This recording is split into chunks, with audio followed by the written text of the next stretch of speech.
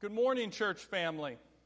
As always, I pray that you are well and that you are excited to be opening God's Word together this morning. Today we will be in Ephesians chapter 5, verses 1 through 6. And can I just say, I am really excited to be preaching from this text this morning. Ephesians chapter 5, verses 1 through 6 is the first text that the man who discipled me asked me to memorize. Ephesians 5, verses 1 through 6 is the first text that I ever preached from. So it holds a very special place in my heart, and I am excited to share it with you this morning. Now, before we get to the sermon, in order to maintain proper context and understanding as to where we are at in this letter, we touched on the past 2 weeks that as Christians who have been regenerated by the Holy Spirit, we are new creations in Christ. Thus, because we are new creations, it is now natural for us, or it is our desire to put away the old ways of life and our old habits of falsehood and corrupt speech, unrighteous anger, thievery, and wrath, and to exchange those habits for a renewed way of life, for truth, for righteous indignation, for generosity, for grace and forgiveness. And new creations in Christ, Christians, they display these new distinctives in their life with the goal being to follow the example of Christ. Or more simply put, to be imitators of God. And that, my friends, is no small task. In fact, it is an impossible task to perfectly imitate God. But even though my 2 sons will never be exactly like me or able to imitate me perfectly, the world knows they are mine because they are my children. They look like me, they act like me, they have similar mannerisms and features and traits as me.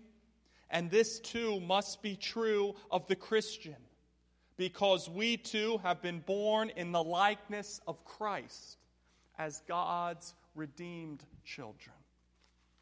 Which takes us to our thesis statement this morning, or the premise of our sermon today. And our thesis statement this morning is this: Christians have been called to be imitators of God and to reject the ways of the world which lead to eternal punishment. Again, our thesis statement this morning is this: Christians have been called to be imitators of God and to reject the ways of the world which lead to eternal punishment. Our text this morning is Ephesians chapter 5, verses 1 through 6. And even from home this morning, brother Christian, sister Christian, grab your Bible, open it up, and follow along this beautiful text as we will be studying through Ephesians chapter 5, verses 1 through 6. The Apostle Paul, he writes, "Therefore be imitators of God as beloved children, and walk in love as Christ loved us and gave himself up for us, a fragrant offering and sacrifice to God. But sexual immorality and all impurity or covetousness must not even be named among you, as is proper among the saints. Let there be no filthiness, nor foolish talk, nor crude joking, which are out of place, but instead let there be thanksgiving. For you may be sure of this, that everyone who is sexually immoral or impure, or who is covetous, that is an idolater, has no inheritance in the kingdom of Christ and God. Let no one deceive you with empty words, for because of these things the wrath of God comes upon the sons of disobedience." Let's pray. Heavenly Father, Lord, we thank you for your grace. We thank you for your Son, Jesus Christ, and his work on the cross. We thank you that by grace, through faith, we have been saved. Lord, I thank you for this dear congregation. Lord, that even though we cannot meet, they are at home, hungry for your word. And Father, convict them this morning, I pray. I pray that your word showcases to them if there is even an ounce of sexual immorality or foolish talk or crude joking in their life. Convict them so that they can put it away, that they can mortify those sins and they can walk in love as Christ loved us. Lord, I pray for help this morning as I try to communicate your word clearly and boldly and humbly and truthfully. Lord, help my lisping, stammering, sinful tongue, I pray. Father, I pray that you do your work this morning. Through your word, convict your church, I pray. In Jesus' name, amen. Our first of 3 points this morning is this. Point number 1. Christians have been called to be imitators of God. Christians have been called to be imitators of God. And we'll be in verses 1 and 2 for this. Which reads, "Therefore be imitators of God as beloved children, and walk in love as Christ loved us and gave himself up for us, a fragrant offering and sacrifice to God." Paul starts in verse 1 with the word therefore.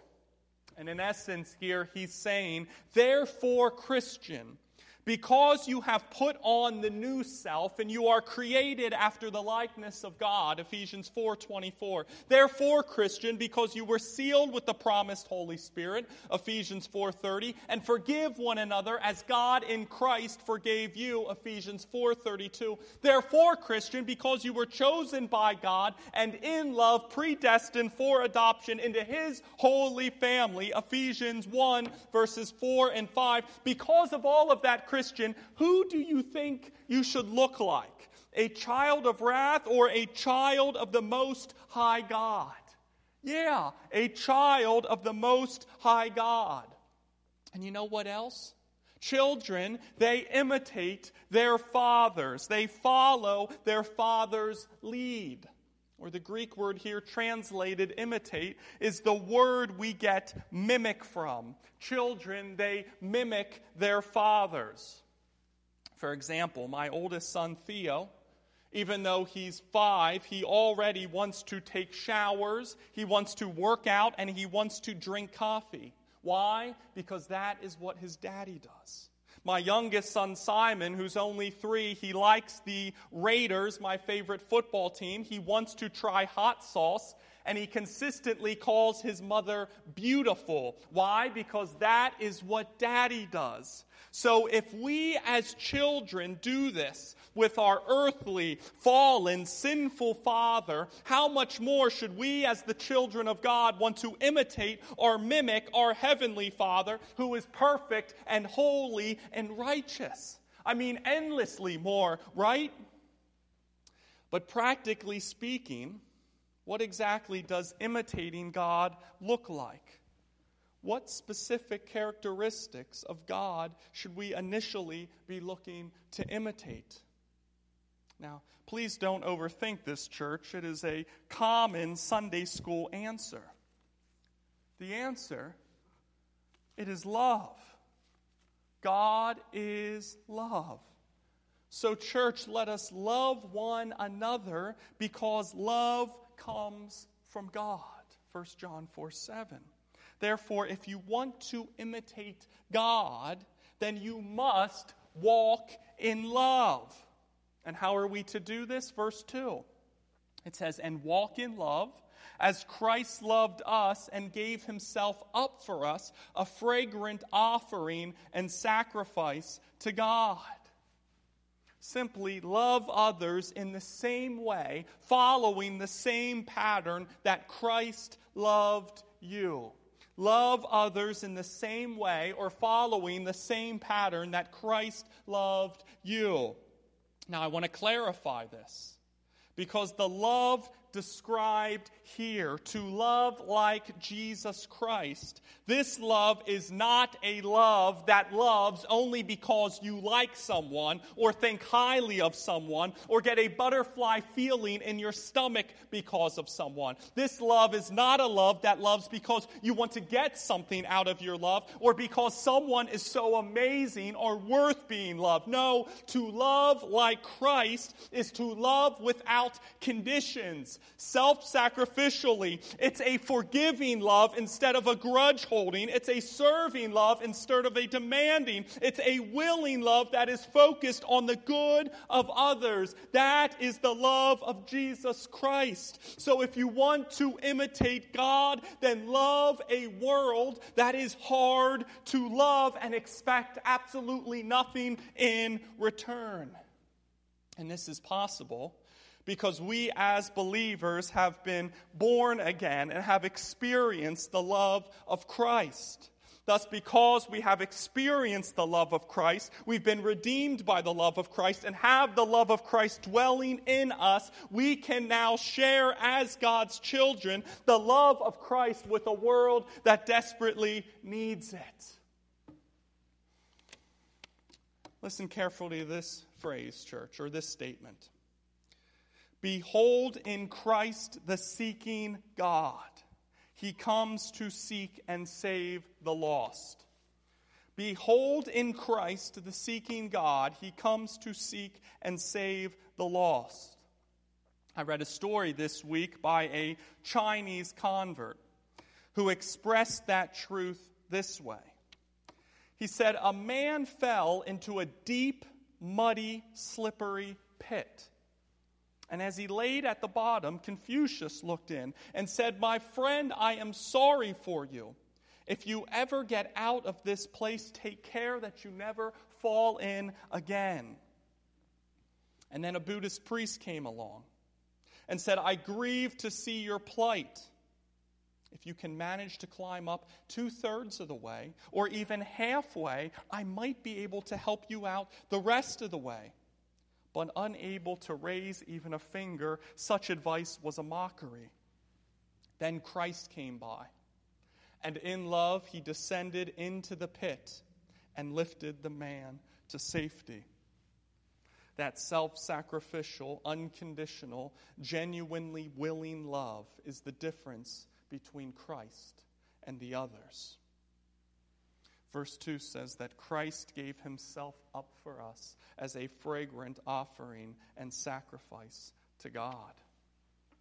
The measure of Christ's love, it included the willingness to die for us and to be the sacrifice for our sins and appease the wrath of God toward us. Now, please do not take from this, wow, that is a deep kind of love. I wonder what I did to deserve such a thing, because the answer is nothing. The answer is nada. Romans 5:8 says that God shows his love for us and that while we were still sinners, Christ died for us. And that is the point. We must love others and love a world that didn't do anything to deserve our love. And we do it because we have been loved by Christ first. And then we are motivated to display the gospel, the love of Christ, to a world that desperately needs it. Thus, self-sacrificially, unconditionally, and willingly love your brother and sister in Christ and your enemies. And in doing so, you will naturally imitate the love of God as his redeemed children for his glory. Which takes us to point number 2, which is this: the children of God who are called to be imitators of God reject then the ways of the world. The children of God who are called to be imitators of God reject then the ways of the world. Verses 3 and 4. But sexual immorality and all impurity or covetousness must not even be named among you, as is proper among the saints. Let there be no filthiness, nor foolish talk, nor crude joking, which are out of place, but instead let there be thanksgiving. So, You say you are a Christian. You say you are a child of the Most High God and washed by the blood of Jesus Christ. Then, verse 3, sexual immorality, whether it is lust or pornography, fornication, homosexuality, adultery, it must not be named among you. And all impurity, whether sexual impurity or any other area of sin, it must not be named among you. Or covetousness, greed, or a desire for more than God has given you. You got it. It must not be named among you. Why, verse 3? Because it's not proper among the saints. And you might be sitting at home thinking, but Wes, those are like impossible standards. I mean, we are sinners, and I get it. We need to try to be as good as we can. But isn't there just a little wiggle room with God and His standard for just a little pornography here and there? Or just a couple chapters of that exotic romance novel that I like? Or just a hint of fantasizing on Facebook? And the answer is no. Christian, not even a hint of this garbage should you feel comfortable with being a part of your life. But that is not it. Oh no, Paul goes on in verse 4. He says, let there be no filthiness, nor foolish talk, nor crude joking, which are out of place, but instead let there be thanksgiving. Sound familiar? It should, as it's similar to what we talked about last week in Ephesians 4, verse 29. Remember that as new creations, we are to put away corrupting talk and replace it with speech that builds up. Thus, our tongues must not have even a hint, verse 4, of filthiness, which is disgusting or indecent language. Our tongues must not even have a hint of foolish talk. And the Greek word here is the word we get moron from. So it's describing that of a fool just running his mouth or talking just to talk. Or our tongues must not even have a hint of crude joking. And we all have been exposed to this. Crude joking here is making or turning a comment someone says into something that is sexual or something that is foul. Church, as Christians redeemed by the blood of the Lamb, as new creations, not only should these sexual sins and these sins of the tongues not be practices in our lives, we shouldn't want even a hint of them in our lives, and they should not be named among us. Why? Verse 4, because they are out of place for the children of God. These behaviors, these lusts, these crude forms of speech, they don't fit in amongst the saints. They are counter to our new identity in Christ, and they are contrary and opposite to the character of our Heavenly Father. These sinful patterns in the life of a Christian, they are birds trying to swim with fish in the ocean. They are cows trying to climb with monkeys. They are polar bears trying to cool off in the desert. They are tigers trying to survive in the Arctic. They are not proper. They are out of place. They don't add up, and they do not make any sense. And here is the scary thing, and please listen to me carefully.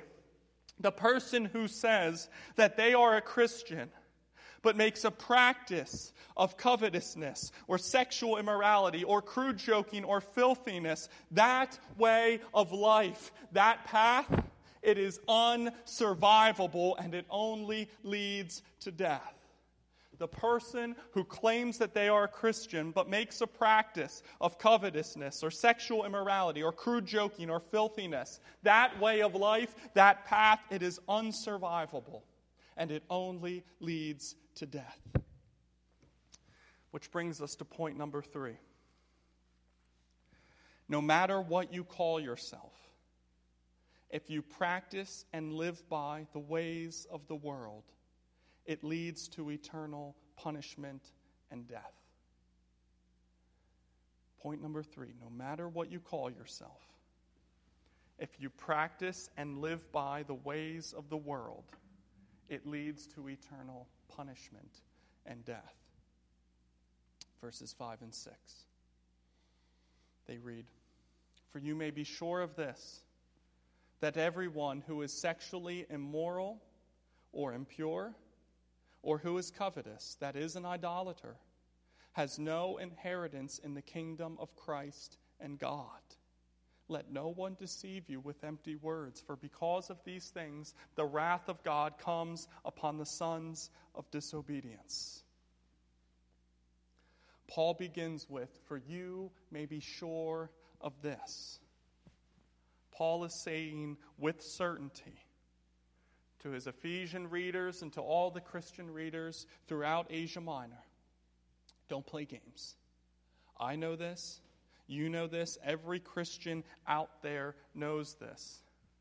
Everyone whose practice of life, everyone whose pattern of life, everyone whose way of life exhibits sexually immoral or impure behavior or who is covetous, they have no inheritance in the kingdom of God. They have no inheritance whatsoever. But Wes, you said back when we started this thing that all believers are sealed with the promised Holy Spirit, who is the guarantee of our eternal inheritance. Ephesians 1, verse 14. Thus, don't all believers receive an inheritance? Yeah. The answer is yes. But church, the person who lives consistently in the darkness of their sins, whereas it is the pattern of their life or their way of life, and they are bold in these sins, unapologetic about these sins, unrepentant over these sins, they are not a child of the Most High God. 1 John chapter 3, verses 9 and 10, it says, no one born of God makes a practice of sinning, for God's seed abides in him, and he cannot keep on sinning because he has been born of God. By this it is evident who are the children of God and who are the children of the devil. Whoever does not practice righteousness is not of God, nor is the one who does not love his brother. Thus, if the child of wrath, if the children of darkness make the practice of sinning and sexual immorality and impurity and covetousness an unapologetic, unrepentant pattern in their life, and it leads to no eternal inheritance, then why would the believer have any interest in this way of life? It makes no sense. Hence why it is proper for us to run and to flee from these sins. Now, as is always the case with a text like this, I am sure we have people listening who are nervous, maybe confused, maybe shaken a bit, thinking, well, I sinned sexually last week and lusted while I was online. Or I had impure thoughts about a coworker last week, and I hate those thoughts, and I repented of those thoughts, and I want those thoughts to go away. But do these sins mean that I am not saved and that I have no inheritance in the kingdom of God? And brother Christian, sister Christian, be at peace this morning. That conviction of sin, that hatred of sin, and that repentance of sin, it displays that you are a child of God. As the reformer John Calvin wrote, when men have repented and thus give evidence that they are reconciled to God, they are no longer the same persons that they formerly were. But let all fornicators or unclean or covetous persons, so long as they continue such, be assured that they have no friendship with God and are deprived of all hope of salvation. Simply, church, a lit candle does not project darkness, nor does the true unregenerate Christian project a life of unrepentant sexual immorality, impurity, idolatry, filthiness, foolish talk, or crude joking. And because of this reality, Paul finishes with this in verse 6. He says, let no one deceive you with empty words, for because of these things the wrath of God comes upon the sons of disobedience. You see, church, if you want someone who claims to be a Christian to tell you that your sins are okay, if you are looking for someone who claims to be a Christian that will tell you that your sins are no big deal and that you don't need to worry about them and that you can still get into heaven and have your inheritance and live however you want, however sexually immoral you want, those false teachers, they are out there. And here are just 3 statements from false teachers who claim to be Christians concerning their acceptance of sexual sin. Quote number 1, creation is not black and white, it is amazingly diverse, like a rainbow including sexualities and a variety of non-heterosexual expressions of behavior, affection, and partnering. Quote number 2, marriage is an insufficient norm or an unsatisfactory norm for good, holy sex. Quote number 3, whatever sexual flourishing looks like for you, that's what I would love to see happen in your life. And church, these are empty words coming from people who claim to be wise, but they became unwise and exchanged the truth of God for a lie, worshiping the creation rather than the Creator. And they are looking for ways to make nice with their sin, with their sexual immorality, with their impurity, with their idolatry. And Paul is clear that the sons of disobedience who make nice with their sin, who love their sin, who unapologetically practice their sin and play unrepentantly in their sin, it leads, verse 6, to the wrath of God. It leads to the wrath of God. In John Chapman's revival sermons, he noted that in the 1900s, an Australian pastor named Henry Howard once preached a strong message on sin. Afterwards, an officer of his church said to him, "Mr. Howard, we don't want you to talk as plainly as you do against sin. Could you call it a mistake or an error, but please don't speak so plainly about sin." So Howard took a small bottle down off the shelf and he showed it to the man. It was a bottle of strychnine, which is found in many pesticides and is marked poison. He said, "I see what you want me to do. You want me to change the label. Suppose I take this label of poison and put on it some mild label, such as essence of peppermint. Don't you see what happens? The milder you make the label, the more dangerous you make the poison. For you may be sure of this, that everyone who is sexually immoral or impure, or who is covetous, that is an idolater, has no inheritance in the kingdom of Christ and God. Let no one deceive you with empty words, for because of these things the wrath of God comes upon the sons of disobedience." Church, heed this warning. We must see sin for what it is. We must call sin what it is. We must recognize the destructive effects that sin brings about. And as the child of God, we must want no part of it. Therefore, brother Christian, sister Christian, flee from these sins. Run from sexual immorality. Abhor impurity and repent over and over and over of your idolatry, because it only leads to the wrath of God, no matter what the depraved world says. A life full of sexual immorality, impurity, and idolatry, it only leads to the wrath of God. No matter what the depraved world who cling to it says. And as we close this morning, I'll begin with the non-Christian listening first. First off, non-Christian, thank you for listening this morning. It is an honor to share with you God's Word. However, non-Christian, unlike the deceptive and empty words of the false teachers who were just quoted a moment ago, the Scriptures, the very Word of God, they are clear. They are black and white.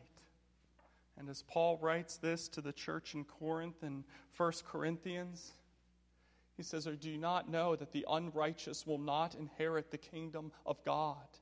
Do not be deceived. Neither the sexually immoral, nor idolaters, nor adulterers, nor men who practice homosexuality, nor thieves, nor the greedy, nor drunkards, nor revilers, nor swindlers will inherit the kingdom of God. And such were some of you. But, oh, that word but, you see, non-Christian, there is hope. But you were washed, you were sanctified, and you were justified in the name of the Lord Jesus Christ and by the Spirit of our God. Non-Christian, no matter your past way of life, no matter your past sins, no matter your past lusts or idolatries or immoralities, you can still be saved. You can still be washed. You can still be sanctified and justified and eternally glorified.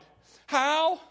By repenting of your sin and trusting in Jesus Christ alone as the only one who can forgive you of your sin and reconcile you back to God forever. You see, Jesus Christ, He came into this world to save sinners. Sinners like you and sinners like me. And He willingly humbled Himself as God and took on human flesh. And the life that we could never live, a life that is perfect and obedient and faithful to the precepts of God, Jesus Christ, He lived it here on earth without sin. The life or you or I could never live, Jesus Christ, He lived it. And as a perfect, sinless being, Jesus Christ offered Himself as a sacrifice for the sins of His children. And in a true act of unconditional sacrificial love, Jesus Christ bore the wrath that we deserve for our sin. And He was beaten. He was tortured. He was crucified on a cross. And He died for the sins of His children. However, being that He never sinned, and being that He was God, and being that His perfect life was accepted on our behalf, 3 days later, our Lord and Savior Jesus Christ, He rose from the dead as the first fruits of those who have fallen asleep, meaning He conquered sin and death forever. Thus, non-Christian, if you repent of your sins and you trust in Jesus Christ and Christ alone as the only one who can forgive you of your sins, as the only one who paid the price for your sins, as the only one who can clothe you in His righteousness and reconcile you back to God, then today you will be saved. Today you will be forgiven, and today you will be redeemed. Thus, let today be the day that you are washed clean of your sin, sanctified and justified in the name of the Lord Jesus Christ and by the Spirit of our God. Non-Christian, let today be the day. And to the Christian that is listening this morning, brother Christian, sister Christian, when I was going through the BFC's ordination process, the first part of the interview is a sit-down with a BFC pastor. And mine was with Dave Gundrum, who many of you met back in March when he preached here at the church. And toward the end of the interview, he asked me this. He said, Wes, how are your hands? How are your eyes? How is your mind? And I was taken back for a second until I realized that he was asking about my sexual morality. He was asking about my purity. He was asking about my contentness in Christ. And he lovingly asked me to examine and consider these things, not as the world would, but in view of the holy and perfect standard of God, in whom we are called to imitate. Please understand this, church, the crudeness, the darkness, the sexual immorality of the world, that is not our measuring rod. We cannot say that we are imitators of God if we condemn sexual immorality on Facebook only to switch tabs on our computer and watch pornography for 2 hours. We cannot say we are imitators of God if we pretend to have the perfect family in public only to go home and tear down our spouse and our kids. We cannot be imitators of God if we give reluctantly and out of compulsion to the poor only to worship the idol of our wealth behind closed doors. Church, our goal and our aim is not just to be holier than the depraved world. Our goal and our aim is to be perfect as our Heavenly Father is perfect. Matthew 5:48. Our aim is to be merciful just as our Father is merciful. Luke 6:36. Our aim, it is to be blameless and innocent, without blemish in a crooked and twisted generation in which we shine as lights in the world. Philippians 2:15. And that means, church, that we need to be honest with ourselves and probe and inspect and examine every area of our lives in light not of the depraved world, but in light of the holiness of God. And where we see even a hint of sexual immorality or impurity or covetousness or filthiness or foolish talk or crude joking, by God's grace, we must turn from it. We must abhor it. We must repent of it and lay that sin down at the foot of the cross because we bear it no more. Do not cling to these aforementioned counterfeit gods, as they only lead to paths of sorrow and pain and wrath. But instead, brother Christian, sister Christian, if you want true happiness, if you want true peace, if you want true freedom, then be imitators of God as beloved children and walk in love as Christ loved us.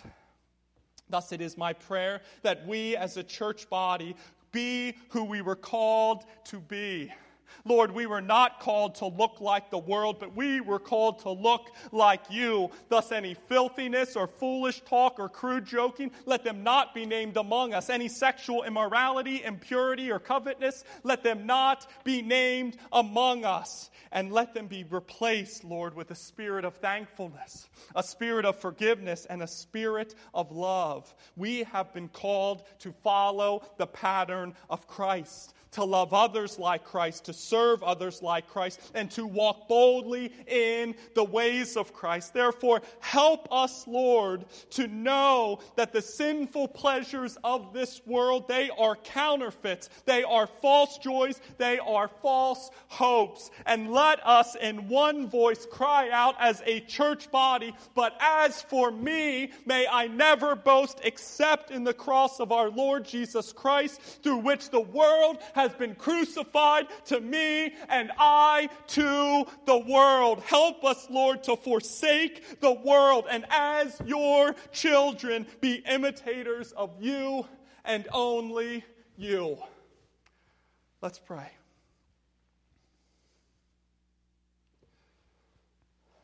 Heavenly Father, may we never boast except in the cross of our Lord Jesus Christ, through which the world has been crucified to us and us to the world. Lord, help us flee from all these counterfeit gods that we see all around us. Impurity, idolatry, sexual immorality, crude joking. Let us flee. They should not be named among us. It leads to wrath. That pattern of life leads to the wrath of God. Thus, why do we have any interest in it whatsoever? Father, by your grace, continue to help us turn from it more and more, to abhor it more and more, to mortify those sins in our life so we can walk in the love of Jesus Christ. That we can serve others unconditionally, without any strings attached, expecting nothing in return. Because as your children, we have experienced love. We have been loved first. Let us share that love with the world, I pray. In Jesus' name. Amen. Our benediction this morning comes from Galatians chapter 6, verse 14, which reads, "But far be it from me to boast except in the cross of our Lord Jesus Christ, by which the world has been crucified to me, and I to the world." Be at peace, church. Be at peace.